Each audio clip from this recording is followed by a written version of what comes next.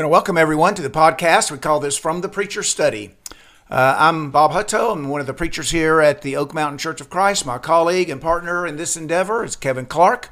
We've been studying from the Sermon on the Mount, Matthew chapters 5, 6, and 7. We're getting close to the end. We're going to look at this last passage in this particular section about the wise man and the foolish man as Jesus brings this sermon to an end, summarizes it. So we're going to look at those words and try to make some application to ourselves. But it's been a great study. Anytime you go through the Sermon on the Mount, if you're serious about it, look at it carefully, you're going to benefit from it. Even if you've been through it many times before, you're still going to benefit from this great teaching, just fundamental teaching about what it means to be a disciple of Jesus, what it means to be a citizen in the kingdom of God.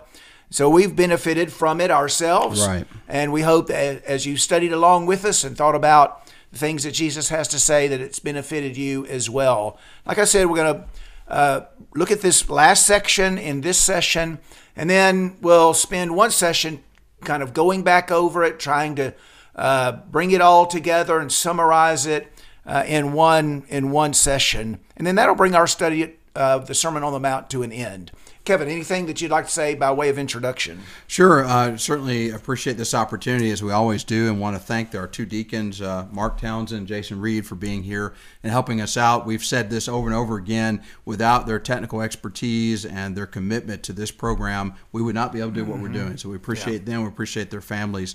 And we appreciate you as the audience tuning in because of your interest in spiritual things. And you know that what we do is we go through the Word of God and exalt that Word and let that Word resonate in our lives if we're open to it. Certainly it's a blessing to be able to sit at the feet of God as we're doing.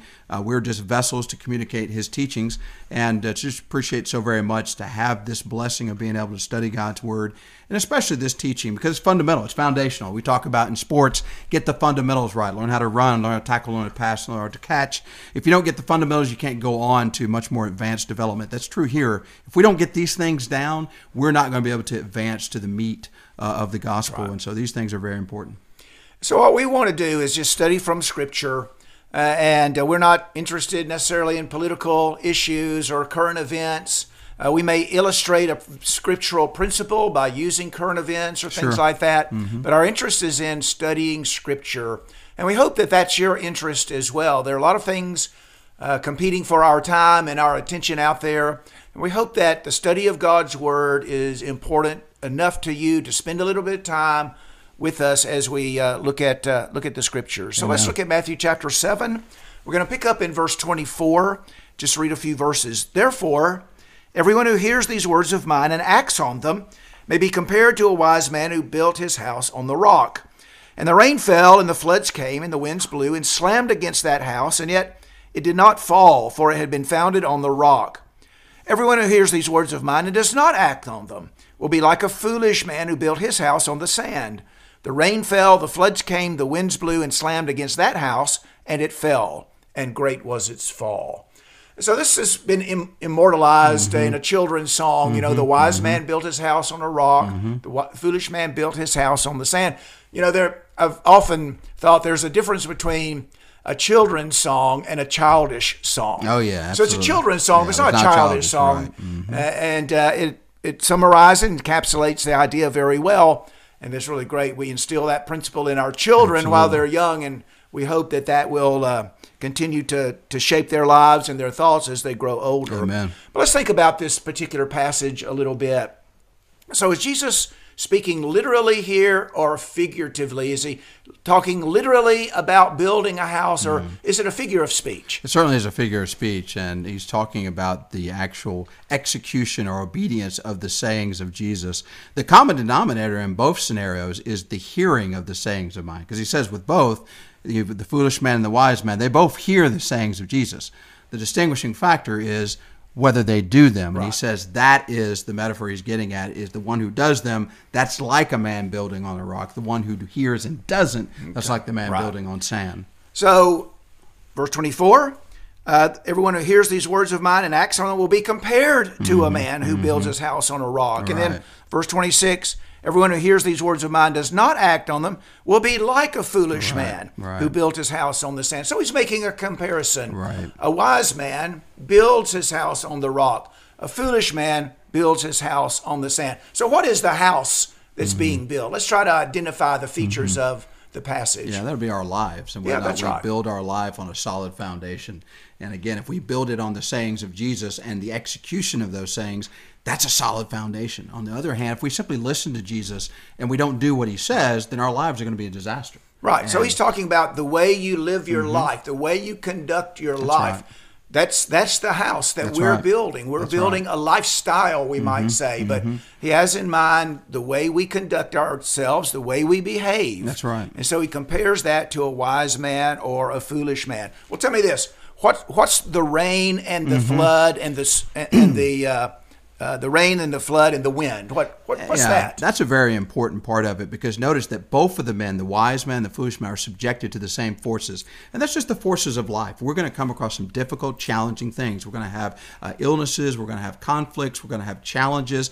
Everybody, whether you're foolish or wise, whether you're evil or good, you're going to have those. And I think that's an important point. It's not that the righteous person is removed from that, protected from that. No, both people will go through that. But the question is, who survives? Right. So when we go through life, we can't expect that everything's going to be wonderful, everything's going to be great. I'm never going to have a bad day. No, we're going to have challenges. We're going to have difficulties. We have the aging process and what it does to us. There are diseases we have. There's dysfunctionality. There's sin in our society that creates a lot of problems. So you just can't expect on either side, whether you're good or bad, foolish or not, to get through life unscathed. But the person who builds his life on the sayings of Jesus ultimately will survive, notwithstanding the fact that he was tested and tried by these circumstances. So the storm, or the rain, the flood, the wind, we might say those are the storms of life. That's right. The difficulties in life. That's right. That might shake a person's life. That's right.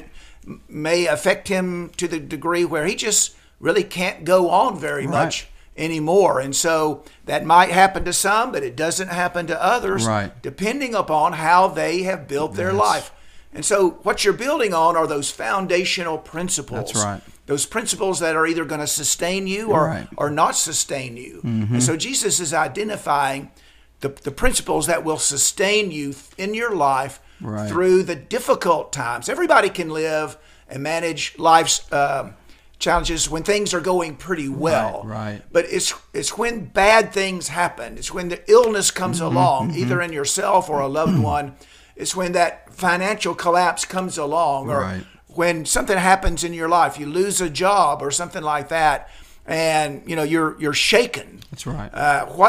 What principles are going to see you through those difficult times? That's right. And so those are the storms of life, the rain, the floods. And it's interesting that in verse 25, you have the rain, the floods, the winds. Two of those are in plural, which suggests to me that there's more than one. That's You're going to face winds. That's right. And you're going to face rains and floods. And so all of us are going to face difficult, challenging times in our lives. And so we need to build our life, build our thinking and our approach to life on principles that are going to see us through. I think it was Job said, man's life is few of days and full of trouble in Job 14:1. And so we expect trouble to come. And if you expect that, then you ought to build with that in mind. And we're talking about building on the teachings of Jesus. So when Jesus says that this man built his house on the rock and the rains came and the floods and that, and his house did not fall. Right. What does he mean? It did not fall. Yeah, well, the life, you stand up. You basically don't give in to those difficult circumstances. You don't collapse. You have something that allows you to survive. Your faith, your dependence upon God, your trusting in God allows you to survive. Now, it doesn't mean that you won't experience the difficulties. Both of the men experienced those. But you're able to survive. You're able to come out the other end and be a stronger person. And that's what a person of faith does. He has that foundation. When he goes through these difficulties, he actually comes out of those stronger than he was before if he has his confidence and trust in God. That's right. And so I think the point that you've made a couple of times already is an important point, that being a disciple of Jesus doesn't exempt you from life's troubles. Not at all. And so sometimes people think that way. Sometimes people think, well, I'm a disciple. Yeah. I'm a child of God. Why are these bad things happening to me? Right. Bad things happen to all of us. Exactly. And so being a child of God or being a disciple doesn't exempt us from the difficult things. We learned that from this parable, if you want to call it a parable, this comparison at least. That's right. And so we need to be ready for those things when they come. Exactly. And the way we prepare for them is by building our life, our thinking on Right. the teaching of Jesus. That's exactly right. And so that's the rock, isn't it? The rock is the principles that Jesus teaches Right. that are going to see us through difficult times. If you build your life on many, many other things, when those difficult times come, well, you'll be in danger of just simply collapsing. Amen. Amen. I thought about Psalm 127:1 when we talk about building houses. And again, we're talking about liking in it too, but I just couldn't help but think about that. Unless the Lord builds the house, they labor in vain who build it. And so the idea of a house built by the Lord is going to stand, and certainly a house built on the teachings of Jesus will stand because it is the imprimatur of God. And so how do we acquire the teaching of Jesus? Right. Well, first of all, you got to study the Word of God. That's right. I mean, that's thy word is truth. Sanctify them by the truth. So study God's Word and not just read it. Study it, meditate upon it, get the sense of it, understand it, and then put it into practice. And then the other part of that, you remember in Hebrews 5, it talks about some folks who had been in the faith long enough that they should have been teachers, but unfortunately they had regressed back to kind of an infantile stage. He talks about the difference between those who are experienced and not, or those who have by reason of use exercise their senses to discern good and evil. So it's the combination of the study of God's Word and then taking God's Word and those principles and using them in your everyday life. Right. And then you develop some awarenesses from that as well. So awarenesses from studying God's Word, but awarenesses from taking those words, using them, and that's problematic. I don't want to do that. Oh, that's good. I need that. Right. And so it's really a combination of both, experience and studying God's Word, reinforcing one another. And so acquiring these principles or acquiring this foundation is dependent upon us learning what Jesus taught. And there really is no shortcut. You just have to put in the time and the effort and learn what Jesus taught. Sometimes I think there are people who learn what other people say Jesus taught. Now, there's a difference between actually learning what Jesus taught and learning what someone says Jesus taught. That's right. We need to make sure that we are actually learning what Jesus taught. And so that requires us individually and personally spending time in the Word. You know, I thought about, for Romans 10:17, faith comes by hearing, hearing by the Word of God. So that is the thing that creates the faith that sustains us in these trials of life. And so obviously we can look at reference books and things of that nature, but the foundation is the Word of God itself, because it will build the faith that God designed to see us through these things. And we need to know the Word well enough and study it well enough so that when we hear a teacher teach, well, then we can identify where he's different from God's Word or where he's in harmony with God's Word. That's right. But that onus is on each of us to do that. That's right. There's one thing that I noticed about this as I was looking at it, verse 24, therefore, everyone who hears these words of mine. Mm-hmm. That's a pretty audacious thing for a teacher to say, isn't it? Verse 26, everyone who hears these words of mine. Right. You listen to me, Jesus says. You listen to my words. They're going to see you through. Mm-hmm. And again, I think that's if he wasn't able to back that up, then that would be a pretty bold statement anyway. But he has the ability to back it up. So he's asserting his authority here, isn't he? He's asserting his authority to tell us how we ought to live. That's right. How should we live? You listen to me, I'll tell you how to live. And again, if he didn't have that divine authority, he couldn't make a statement like that. The only way we can make a statement like that is if we're teaching his word. But Jesus isn't falling back on something others have taught as the authority, or simply repeating an authority's views. These are his teachings, and we need to listen to him. And what makes those things authoritative is his position as Son of God. And you think about it, that's a continuation of what we've seen earlier in the Sermon on the Mount. He would contrast, you've heard those say of old, but I say unto you. And time again, he would contrast, this is what you've heard, this is what I say to you. And as you say, he's saying that authoritatively because he is the king in this kingdom. So if we don't want the storms of life to shake our faith, and I think that's what he's driving at here. Right. If you don't want the storms of life to, and we see that happen sometimes. It does. Some bad things happen. Not trying to minimize how bad things are in people's lives. They can be very, very bad. And sometimes those bad things happen and they shake the faith of some. Right. But they don't shake the faith of others. That's right. And what's the difference? Well, those whose faith is not shaken, they have a more solid foundation. on which or with which they can navigate these storms. Those whose faith is shaken, well, they don't have that foundation. Yes. And so when these things happen, well, they begin to doubt, and they sometimes get angry with God, and then their spiritual house falls. Well, and that's a very important point, because we're really here not talking about the difference between spiritually enlightened people and people who are completely of the world. We can make that comparison somewhere else, but notice in both of these cases, whether the man is wise or foolish, both of them heard the sayings of Jesus. So we're not talking about people completely ignorant. And so you're right. You can have people that have heard the sayings of Jesus and have been somewhat obedient, but still not be well grounded enough that they can survive the things that the devil is going to throw them or just life throws at them. Right. So we got to be careful that we're not just the kind that sit back in the pews and think, well, I'm in the church and I'm safe and everything's going to be fine. Not necessarily so. These are people who all heard the sayings, but some built their lives on them and others did not. Right. There's an emphasis on doing. Yes. Our New American Standard Bible says, here's these words of mine and acts on them. But here's these words of mine and does them. That's right. That's the idea. And we've emphasized that as we've gone through the Sermon on the Mount. Absolutely have. Chapter 7, verse 12. In everything, therefore, treat other people the same way you want them to treat you. That's do right. unto others That's right. as you would have them do unto you. In chapter 6 and verse 1, beware of practicing your righteousness before men to be noticed by them. And so we're not to practice our righteousness before men. We are to practice righteous deeds, Right. but that's not to be our motivation. Amen. 7:21. Not everyone who says to me, Lord, Lord, will enter the kingdom of heaven, but the one who does the will of my Father who is in heaven. Are we required to do anything Absolutely. in order to be faithful disciples of Jesus? No question. I mean, this Absolutely. makes it over and over again clear. The difference is the people who do what the Lord says, which means we can do it and we must.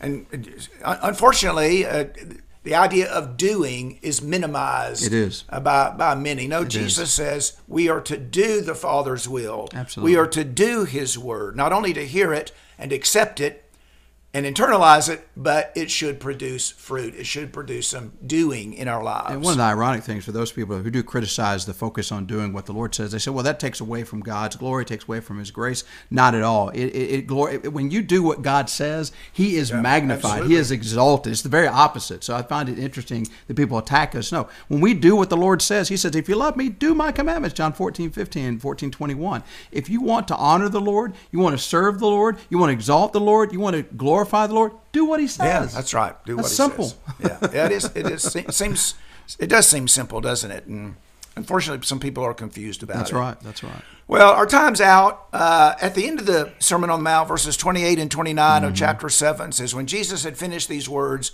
the crowds were amazed at His teaching. He was teaching them as one having authority, not as the scribes. You know, I just don't think the idea is His tone of voice. Right.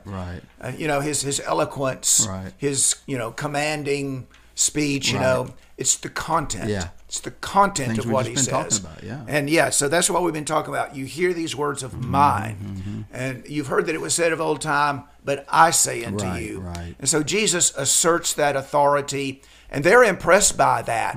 Jesus doesn't say, well, here's a question that has come up among us, and this rabbi says this, and this rabbi says that. That's not the way Jesus approaches it. Right. He says, here's the issue. This is what I say about it. That's right. And that's impressive. The reason He's able to do that is because of His status, His right. position Son of God, as yeah. Son of God. That gives Him the authority to assert His authority in a manner like that. And Absolutely. so not only were they impressed at His authority, we need to be as well. And we need to just yield to that, recognize it, acknowledge it, yield to it, Right. accept what He says, put it into practice, and we'll be the beneficiaries of it. And I think you said earlier, once we understand who Jesus is, that settles the matter. I mean, if He's the Son of God, and He is, then whatever He says is authoritative. And that's the right. way He approaches it. This is what I say as the Son of God. You need to listen. So that's a good way to sum up and bring the Sermon on the Mount to a close. Hearing His words and putting them into practice. We're going to spend one session on kind of going back over it and kind of summarizing it, drawing it all together. And so that will remind us, of what these words are. So whoever hears these words of mine and does, well, what were those words? Well, we'll talk about that in our next session. Appreciate everybody being with us today. Hope we've had some things to say that are helpful and maybe challenging for us. challenging us to maybe strive for greater heights in fidelity to the Lord. I want to close with a word of prayer. Kevin, would you lead us? Sure. Dear gracious Heavenly Father, we thank you very much for this opportunity we have, another day of life that you've given to us. Thank you for life, health, and strength. We know that these are opportunities we have to bring glory and honor to thy name and our service to you. And thank you for giving yet another day of service to us, another opportunity to reach out to those who are lost, another opportunity to model the principles of your Son in our own lives, another opportunity for us to continue to develop and be more and more like your Son in disposition and attitude and approach in life. Thank you for the word that gives to us light, a lamp unto our feet, that we may know how to walk in this life, where to go, how to go. We thank you so very much for these concepts that can be understood by us and can be incorporated in our lives, as we've talked about repeatedly throughout the Sermon on the Mount, but especially the last couple of sessions, that these are things that can be done.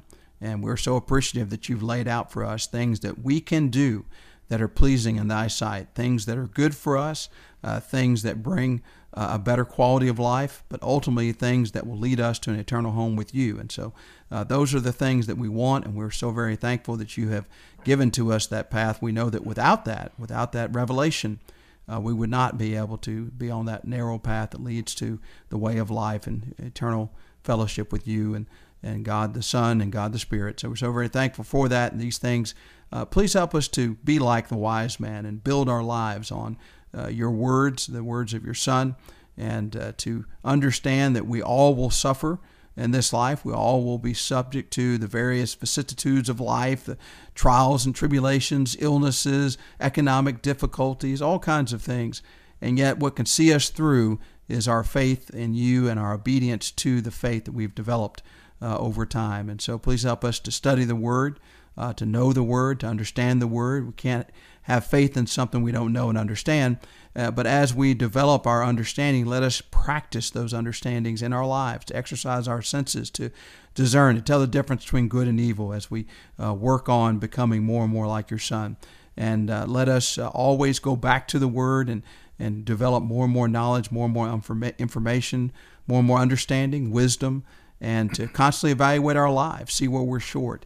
And we'll understand that we're going to have some difficult times. We're going to have some things that could potentially shake our faith, but we trust in you, and we know that you'll see us through. And one of the remarkable things you've revealed to us is all throughout the Scriptures, we see godly people go through very, very difficult times. And so that helps manage our expectations. It's not a matter of if, but only when. We don't believe that the devil's lie that he told in discussion about Job, that you've built a hedge around us and nothing difficult, nothing terrible, nothing bad can happen. We understand that's a childish view of Christianity. It's certainly not what is true. But we do believe that we'll be safe in the end, that you'll see us through, that whatever difficulties we face in this life, that we can survive those, and ultimately our spiritual self can be unscathed as we look to spiritual things and not so much the things around us. We ask that we not be foolish, not be ones building our lives on politics or what some of the pundits have said or what people even say about your word. Let's go back to the foundation and build our lives on the word itself. And we have sometimes a temptation to read about all these different books that are talking about you. Let's get back to the book that you authored, the book that reveals your plan of salvation and your plan for man, and the book that builds faith, as Romans 10:17 tells us. We ask that we spend more time in the Word of God and studying your Word and understanding it, and try to make it a daily part of our lives. We feed our bodies on a daily basis. We need to feed our souls on a daily basis. And so let us be more diligent to clear out some of the clutter in our lives, some of the things that vie for our time and our attention, and focus on spiritual things, things that are going to pay dividends for eternity if we invest ourselves in them. We thank you for this podcast, this opportunity to touch so many lives of people who are interested in your word. We hope that we have conducted ourselves in a way that's befitting of one teaching your word, that we've exalted the word, not ourselves, not our opinions. And we trust that if we've done that your word will not return to your void. It will do great work in the hearts and minds of those folks who've been listening. We thank you for all this that you've given to us. In Christ's holy name we pray. Amen.